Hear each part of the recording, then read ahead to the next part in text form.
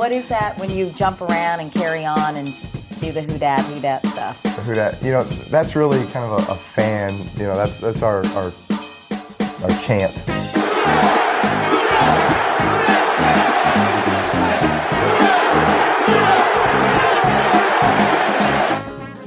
Duncan Holder Podcast here, back at you. Larry Holder, Jeff Duncan here on the Athletics Podcast Network. Of course, you know where to subscribe by now, theathletic.com/Dunk and Holder. You can jump on there, get all of our great podcasts, and you get to subscribe to everything that has everything to do with the Athletic, our New Orleans market, our national market, our international market. You get all of that with your subscription, so you can jump on there, theathletic.com/Dunk and Holder, or if you want to just listen to the pods, Apple, Spotify, wherever you get your podcasts, they're all over the podcastosphere. I don't think that's a word, but hey, we make up words as we go along here. So, Jeff, I hope you had a Merry Christmas, and I hope you are not looking to get too wild and crazy. I know usually you are on the ball or the fleur-de-lis when the fleur-de-lis drops downtown New Orleans. So I hope you're not that crazy this year.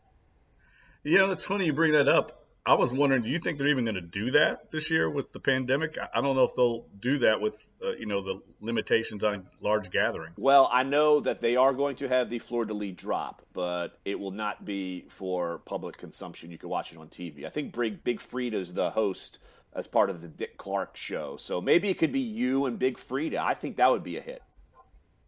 Yeah, we actually spend a lot of time together, Larry. I could see good it. Friends, go back, yeah. I could see it. Twerking all over New Orleans. I could see together. You and Big Frida doing the bounce music. There's no bounce. No bounce. That's funny. We had this is back before she became big. We were at a run, actually, down in the Marigny Bywater area. This was probably 10 years ago when she was just kind of taking off. And she was the musical accompaniment to the festival after the run. And so we were all out there. We didn't know what was going on. And, of course, she just dominated the stage. And we got our introduction that day. That was my introduction to Big Frida. Pretty awesome. That would be hard to follow. Like if you did a run and then you had to listen to her music and you'd be bouncing, I'd be exhausted just from bouncing, much less running and then bouncing. So people were, and we were trying to figure out what the hell to do. I think that's when I went and got a Michelob Ultra. Yes, exactly. So speaking of bouncing and running, good segue here. Alvin Kamara certainly did his fair share of that on Christmas Day. And, Jeff, his historic performance. I mean, we don't need to really go back and rehash the game. I know we will a little bit. But, look, Alvin Kamara has been the talk of the NFL. And he was already out there this year as being one of the best players in the NFL. And this just put an exclamation point on it. So much so where you and me are going to talk about how he should at least be in the conversation for, say, Offensive Player of the Year. I don't think he's going to be in the MVP conversation just because we kind of know how that award goes. But look, in other years, maybe he actually would be in that conversation. Yeah, and I know you've done this research. I haven't, but for running back to win the MVP, it's almost impossible these days. It seems like the league is skewed so much towards quarterbacks. It's almost the award has almost become who's the best quarterback on the team with the best record. That's kind of what it's devolved into because the league is basically built around the passing game. So for him to even be in the conversation, I think, is a testament to the season he's had.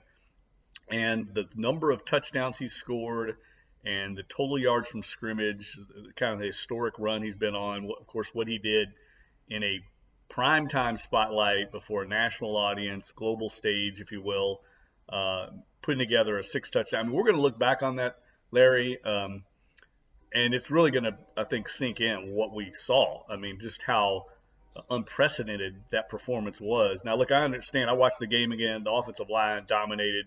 You really could lump them in with Alvin Kamara because they were incredible in that game.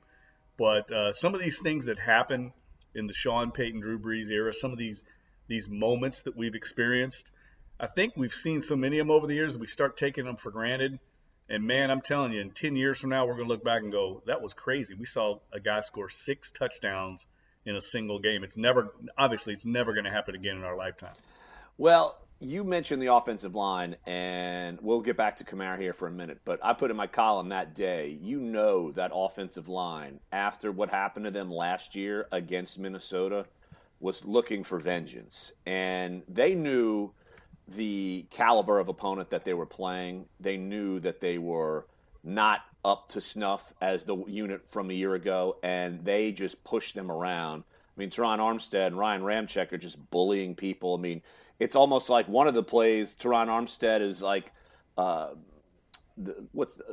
blind side when they show Michael Orr pushing a kid into the stands. It's almost like Teron Armstead did that on one play and just trying to make a point. So obviously, look, they played very well in that game. But look, Alvin Kamara, as you said, it is a challenge for a running back to even get into the MVP conversation these days, much less win it. And the last time we saw someone win it at running back was in 2012 with Adrian Peterson. That's the year he rushed for 2,097 yards, had 217 receiving yards, only had 13 touchdowns, but you hit that 2,000 mark and you're going to be in the conversation. But just to kind of put some perspective where Alvin Kamara is in the conversation, let's go back to Sean Alexander. We'll go back from 2005. He won the MVP award. Well, actually, he finished fourth in the MVP award that year. This is crazy, fourth. And he had 1,880 rushing yards and 28 combined touchdowns, and he finished fourth, just to kind of put you in perspective. LaDainian Tomlinson in 2006, 1,815 rushing yards, 500 receiving yards, 31 combined touchdowns. Of course, that year, he beat Drew Brees for the MVP in 2006. Michael Turner, he was tied for runner-up with Chad Pennington as Peyton Manning ran away with that award. He had 1,700 rushing yards, 17 touchdowns. You look at, I already mentioned the 2012 year. In 2014, DeMarco Murray, tied for third, only got 2 votes, had 1,845 yards, 13 touchdowns. And that's rushing yards. He added 4,000 receiving. So he had 2,200 total yards. Zeke Elliott, 2016, he had about 2,000 total yards and 16 touchdowns. And then 2017, Todd Gurley finished second. That was about 2,100 yards total and 19 touchdowns. And so all of those numbers I just spit out. Here's what Alvin Kamara has. He has 1,668 total yards, 21 touchdowns. So he is not quite in that hemisphere as far as some of those guys. He's close. The touchdown totals have been eye-popping. But MVP conversation, he's close. Not quite probably going to get there just because we have Aaron Rodgers and we have Patrick Mahomes. And Derrick Henry's been incredible too. Maybe the shine has kind of fallen off him a little bit after losing to Green Bay. Maybe it comes on to Kamara. Maybe Kamara scoops up a vote. But I do think he has a legitimate shot at the Offensive Player of the Year award. I mean, last year his teammate did it with Michael Thomas, of course. And so I think Kamara should be in that conversation for sure. Well, here's the other thing that people overlook when they just start looking at the numbers on Kamara. His numbers are a little short of, say, Dalvin Cook and Derrick Henry, but he hasn't touched the ball nearly as much. I think the numbers I saw were about 270 touches for Kamara, and both Cook and Henry are up in 350, 360 range. Right.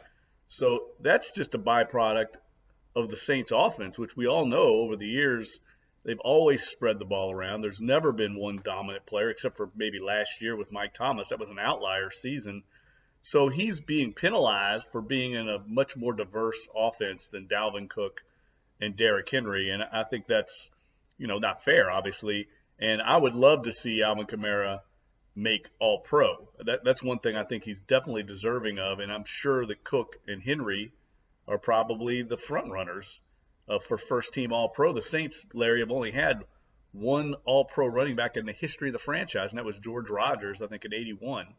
And if anybody deserves it, it would be Kamara this season with what he's done. I do think that the All-Pro voting, they now have an all-purpose or a flex spot, if I'm not mistaken. So that would certainly open the door for Alvin Kamara. And I almost feel like just because of the way that the NFL is these days that they altered it. And I'm literally looking this up on the fly, so don't mind me while I'm just spewing. But like, for instance, last year, Christian McCaffrey was the first team All-Pro running back, and he was also the first team All-Pro flex. So there is a flex spot, but there's only one. Well, that might be his, right? Wouldn't you think? You would think so. It would come down to, I mean, it's a three person race with Henry, Cook, and Alvin Kamara. And look, I mean, second team All-Pro isn't something to sneeze at, but still, like last year, Derrick Henry was the second team All-Pro running back, but he was also the second team All-Pro flex spot. So there obviously seems to be some flaw in the system of doing that. Right. But I mean, Alvin Kamara's got to be in it. I mean, there's no question about it. He's easily the Saints MVP this year. There's no question in my mind about that. And the fact we're bringing him up in, I would say, legitimate MVP conversation, not saying he's going to win. And if people, you got to understand, when you hear MVP voting, you only get one vote. You're voting for one person. So it's not like you have a Heisman ballot. That's why it could be a landslide. Like Lamar Jackson wins unanimously, and people will be, how can Russell Wilson have never gotten an MVP vote? So that's bunk, because if someone was much better than him that year, he's never going to get a vote. So just you got to think of it in those terms. Yeah, that's a really good point, because that's just, I don't know where that narrative started, but it's ludicrous, because the way the voting goes for AP All-Pro, it's completely different than other kind of voting, and I do believe that he deserves and warrants conversation. But let's face it, with what Aaron Rodgers did the other night, I mean, he's going to win the award. I mean, his numbers are ridiculous. I think it's 43 touchdowns and 4 interceptions. Right. In this modern era, that's an astronomical season, and probably worthy of it. Because when I watch the Packers play, to be honest with you, I don't feel like they're that good, but he is so good that he lifts the play of everyone around him, and he kind of gives them a puncher's chance of beating anybody because he's so talented.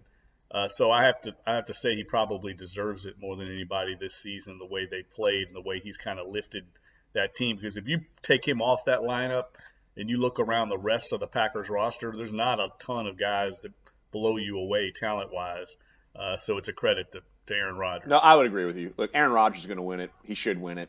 And that's just – look, it's like when LaDainian Tomlinson beat Drew Brees in 2006. I mean, LaDainian Tomlinson deserved the award. Brees actually got votes, so it wasn't unanimous. But, like, Tomlinson deserved the award. It's just sometimes you run into years like this and, say if Aaron Rodgers had thrown 8 picks and threw for 35 touchdowns. Well, obviously the Packers probably wouldn't be as good, and then Kamara would be even more in that conversation because I think Patrick Mahomes, even though he's spectacular, I think the shine has fallen off a little bit in terms of that. People figure, all right, he could maybe get a couple votes and be runner-up to Aaron Rodgers. And I know in Vegas, I mean, Rodgers is the leader right now, and so it doesn't.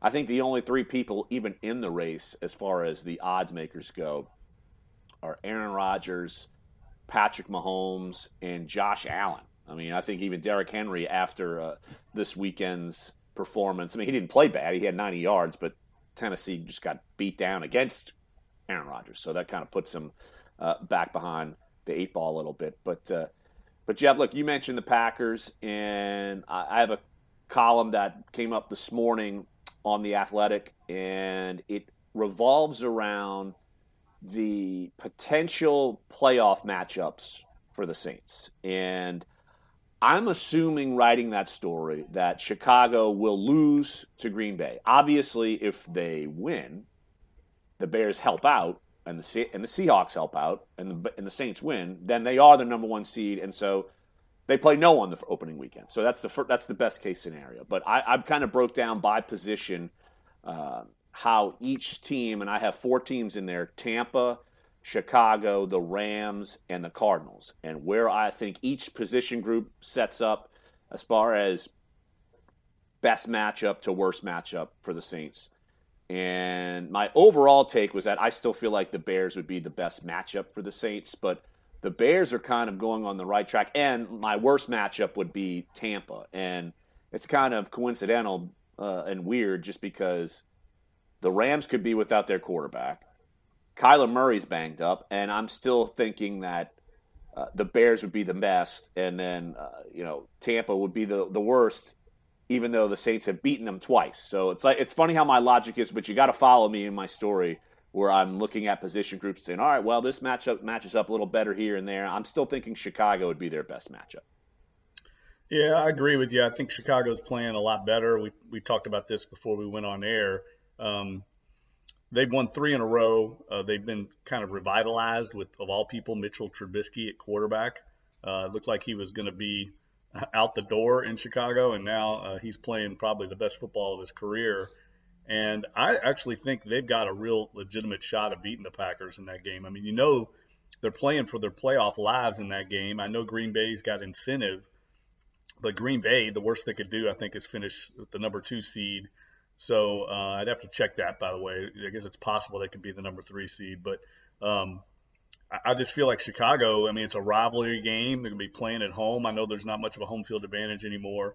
But I like their chances. The game I'm a little more worried about, if I'm a Saints fan, would be Seattle winning, actually. Like, I could see that playing out. Chicago takes care of business, the Saints win, and then Seattle goes to San Francisco after that big emotional win against the Rams and clinching the division title. And San Francisco, say what you will, I mean, I know they're injury-riddled, but they're still playing hard. I mean, they just spoiled the Arizona Cardinals' potential playoff hopes. So I think that is a very dangerous game for the Seahawks, and that would be brutal if the Bears were to win, the Saints win, and then somehow the Seahawks lay an egg and it all falls apart. And really, in the grand scheme of things, if you are the 2 seed and you're the Saints and you're starting to play well, I think that's the most important thing, that they just need to start playing well. And if you get to the NFC Championship game and, all right, you got to go play up in snow, this, that, and the other, look, I think the Saints could be equipped well enough to go up there and make things happen just because, it's not like Drew Brees has never played in snow. The elements are the elements. Green Bay needs to deal with them. The Saints would need to deal with them. But at that point, let's say you get that far, and we're jumping many steps ahead. That would have meant the Saints, because I'm assuming they're going to beat Carolina. They're kind of just walking into the offseason looking for a new GM. They might be looking for a new quarterback, depending on how that goes. But Saints have a sound win against Minnesota. Say they beat Carolina.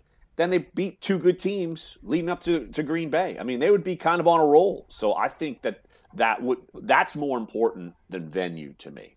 Just get in, win, and just be playing good football. And you're hoping, if you're the Saints, you get healthy. I mean, they have so many people that are banged up right now. You're just hoping that they get healthy. You saw a little bit, Marquez Callaway coming back. I mean, that added a little bit of juice to the offense. You're assuming Mike Thomas comes back, Deontay Harris comes back. And that patchwork offensive line looked pretty darn good, even though it was a bad Minnesota team. That patchwork offensive line looked pretty darn good against the Vikings. Yeah, I almost feel like, Larry, that Peyton and the brain trust with the Saints has managed this last month or so almost like an NBA team, like the Lakers. Or the Spurs, like rest management. Yeah, that's what it feels like. It's almost like we know we're in the playoffs. Our goal is to win the Super Bowl, not just to make the playoffs. So we're going to get healthy and make a run at this thing. This could be Drew's last season.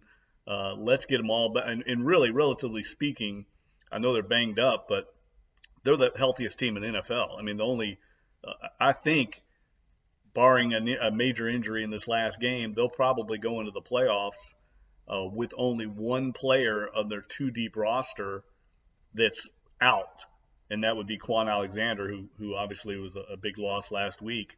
But they started the season. Go back and look at their depth chart. They've got everybody available. Guys like Deontay Harris and Mike Thomas, we're assuming they come back. That's preposterous. I don't think that's ever happened in the history of the NFL, at least in the last decade, where everybody is almost healthy except for one guy this late in the season. And that's a testament to the way they've managed these injuries, the COVID situation, how they've handled that. they've done a really good job, and the stars are kind of aligning a little bit for this team, I think. Well, like I said, we could touch on the Vikings game a little bit because you look at the score, it's certainly a bit of a blowout, 19 points. It turns out to be that way. And yet there were a lot of points in that game where even though Kamara's running through them, the Saints didn't really hold a comfortable lead until near the end of the fourth quarter. They put on that extra touchdown. It's been a while since they've led comfortably. And that goes all the way back to, I'd say, week 12 when they beat up on the quarterbackless Broncos. And even that game was a little wacky. I mean, they won big, 31-3. It was an unorthodox win. But it was kind of a different thing than we saw. And then, of course, they feel like they're leading Atlanta comfortably, almost lose. They win, but almost lose. Philadelphia, they lose. The Chiefs, never really into it. They climb back up, make it look respectable. And then it took them a little while to get going. And I feel like, though, that this game, I know the opponent, they're not the same Vikings we've seen the last few years, but I feel like you get that mojo, and boy, you start offense starts clicking, and Drew Brees doesn't even have to throw touchdowns. I mean, I had someone telling me, man, well, Drew Brees, the numbers are deceptive, this, that, and the other. Well, they're deceptive because you had 7 rushing touchdowns. What are you supposed to do? I mean, he threw for 300 yards after a couple of mishaps. Look, the interception to Jared Cook, the almost interception to Marquez Callaway, you'd think, oh my gosh, Drew Brees is losing confidence in those guys. And then like the next drive or two, he's throwing both of those guys and they're making key catches. So it's not like, if you fix the problem, then you move the ball and you can run through them. I think Drew Brees would take 7 rushing touchdowns all day and win by 19 without any problems. I agree with you 100%. I thought this was the first time we've seen the offense really kind of look like that juggernaut Saints offense we've all grown used to. They could kind of do what they wanted against Minnesota. Now, Minnesota's defense is pretty bad right now. I mean, Troy Aikman came out and said they're pretty awful.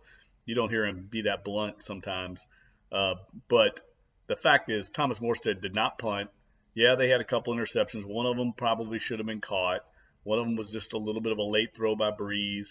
But I thought he looked good, to be honest with you. He had some big-time throws. He threw a ball like, I think 40 yards in the air. I mean, he's looked much better the last week or so than he did in the previous games, and I think he's going to be continuing to get better. He said he wasn't in nearly as much pain, and the offensive line kind of got back to the form that we need them to be at, or at least we expect them to be at going forward. So I thought it was exactly what you said. This team needs to start playing better, get some confidence.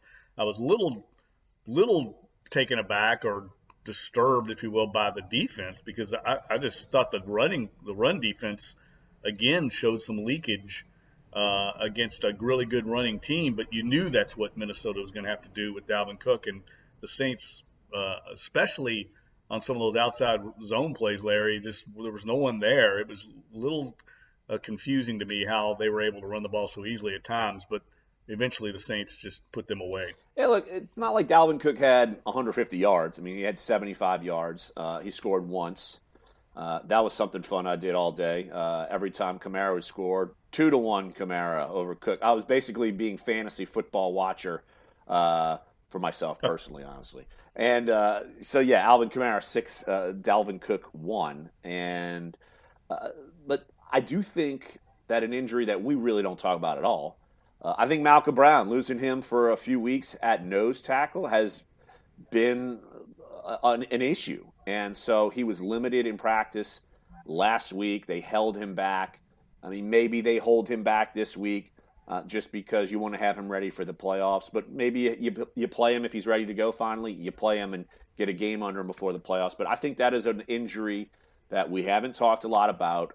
But ever since they've gotten him, their run defense over the last couple of years has certainly improved. And he plays 50% of the snaps. And those are run snaps. And he takes on blocks and helps other guys get involved. So I think we could see a little bit of an improvement if Malcolm Brown is able to return healthy.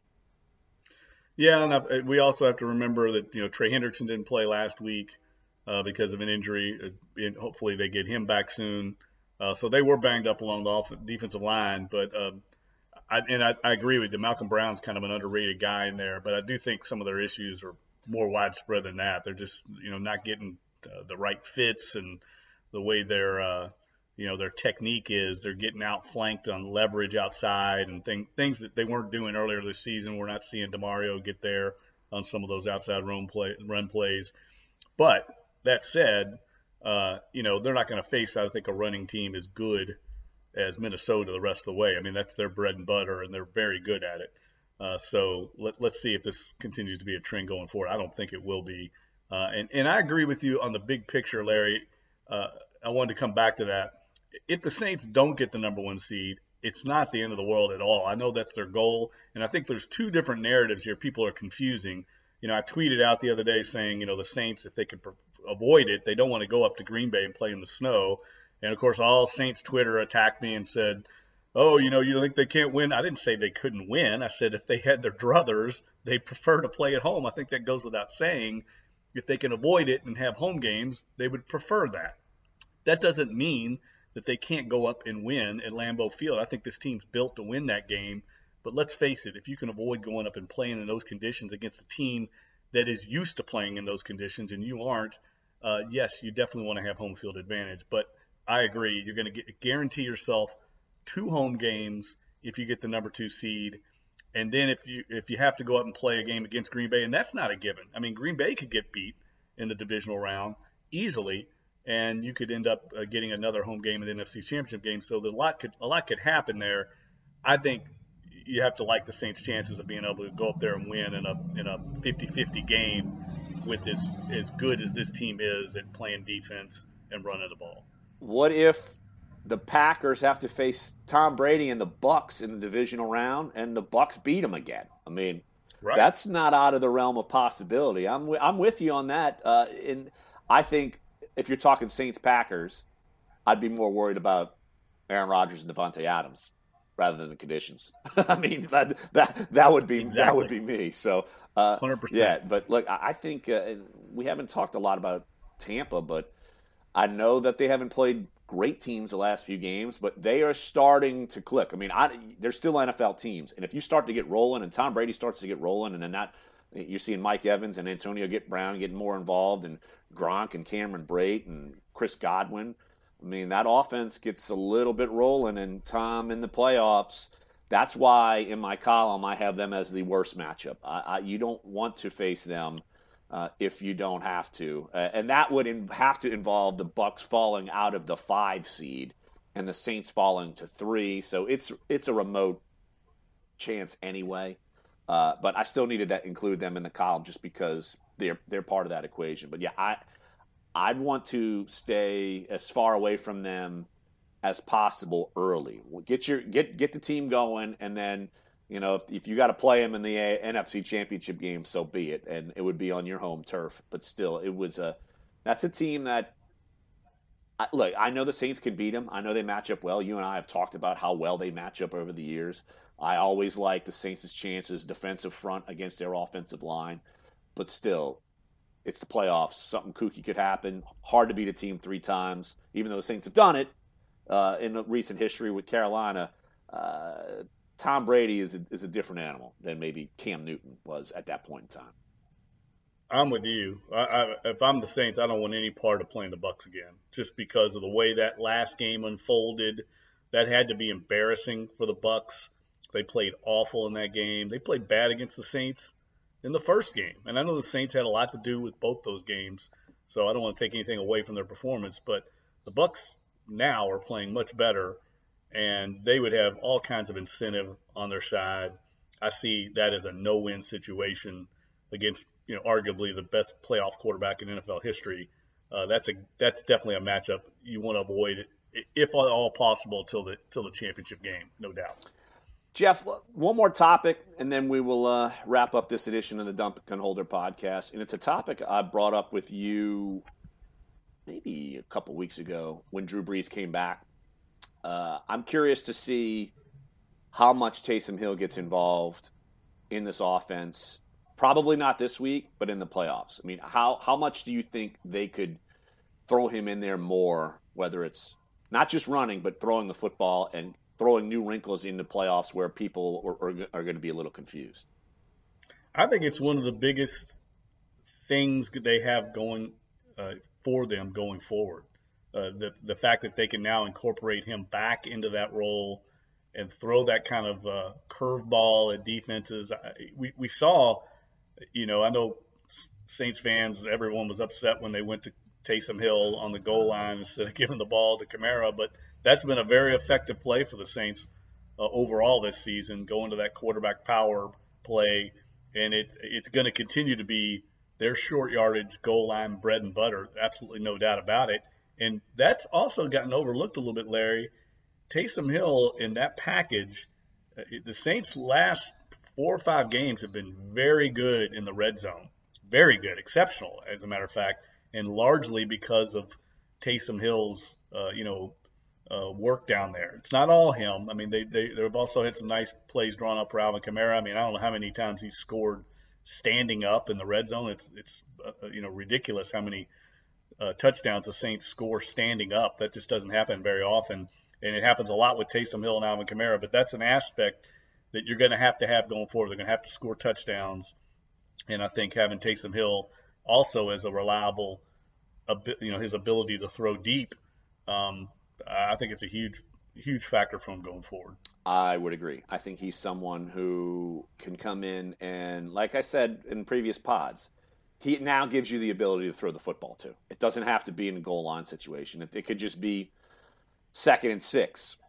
And you could do things if you want to run it, or if you want to do a design pass play, you can certainly do it, because I think he's capable of doing that. And so that is something that is up Sean Payton's sleeve, to where you don't know what's coming at this point. And he used to know. And I think maybe right now it is all designed run plays on purpose. Like, there's no point in saying, all right, let's throw Taysom Hill. I think he's running him by design on purpose, almost primarily. I think it is. I haven't looked, but I feel like I don't remember seeing Taysom Hill even try to throw a pass since Drew Brees has gotten back. So I think that is something that's certainly going to be up their sleeve. So that's going to wrap up this edition. Oh, go ahead. Hey, let me interrupt real quick. Yep. One last thing. Go ahead. And I'm going to interrupt. I forgot to mention this earlier, Larry, and I wanted to mention it because it's one of these little nerdy things that I love to research. But look, the 583-yard performance that they had against the Vikings has kept alive one streak, Larry. It vaulted them all the way up in offense to number 9 in total offense now. Remember, they were hovering around 16, 15 all season. Right. They were down in the teens. Well, this huge performance vaults them to number 9, which if they can finish it off and finish in the top 10 in total offense, it'll continue their streak under Peyton and Brees. They've never finished out of the top 10 in total offense since the Brees-Peyton era began. So it's just a little nerdy thing, but something that I was keeping track of all season long. It looked hopeless there for a while. They were 17th just a few weeks ago, and that huge performance got them back in the top 10. Well, it just goes to show you how good of a team they actually are, because you're used to seeing them in the top 5, and they're not. Yep. So that's you keep up that nerd work, dude. I've got my nerd work. It's called the cheat sheet every week. That is like Nerd Central. I love it. Yeah, but you keep up the nerd work too. So, all right, now that will wrap up this edition of the Duncan Holder Podcast. Of course, you can check out all of our podcasts, theathletic.com/Duncan Holder. Jump on there, subscribe. You get all of our great work at The Athletic, whether it's the New Orleans market or every market in the country. You have it all for your taking, and you can listen to the Duncan Holder Podcast. Also, Apple, Spotify, if that's how you get your podcasts, you can rate, review, subscribe, tell a friend, tell a million to jump on the Duncan Holder Podcast. So, all right, that's going to wrap it up. For Jeff Duncan, I am Larry Holder, and our next podcast will be in 2021. Thank baby Jesus. 2020 will be over. So for Jeff, for Larry, thanks for joining us here on the Duncan Holder Podcast on the Athletics Podcast Network.